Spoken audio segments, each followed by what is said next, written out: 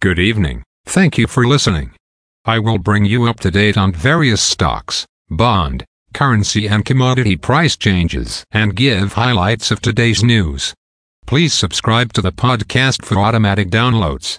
As of 5:50 p.m. stock markets were mixed.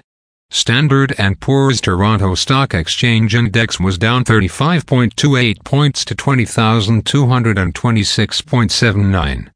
Dow Jones Industrial Average was up 76.32 points to 34,585.35. The Nasdaq was up 147.68 points to 15,713.27. Standard & Poor's 500 Index was up 17.37 points to 4,522.79. Asia and Europe. The Nikkei 225 in Japan is down 0 points to 32,391.26.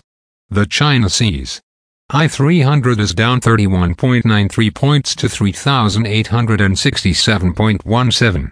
The DAX in Germany was down 36.42 points to 16,068.65.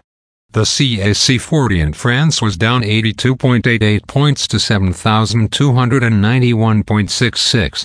The FTSE 100 in London was down 28.15 points to 7,406.42. Commodity markets. Gold is up 10 cents to $1,959. Silver is down $0 to $25.06. Crude oil is down $1.27 to $74.05. Copper is down $0 to $3.84. Natural gas is down $0 to $2.53.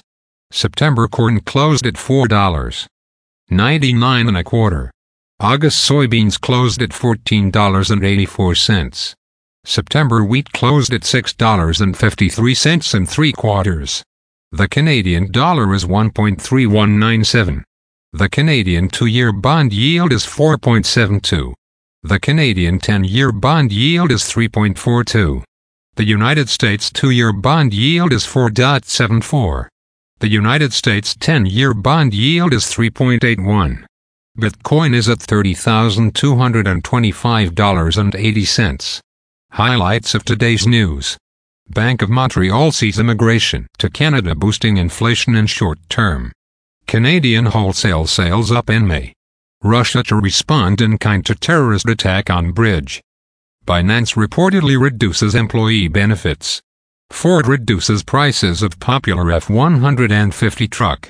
Again, thanks for listening. For automatic downloads, please subscribe on a podcast app or platform. And please consider leaving a rating on the podcast app or platform. It helps grow the show. Thank you.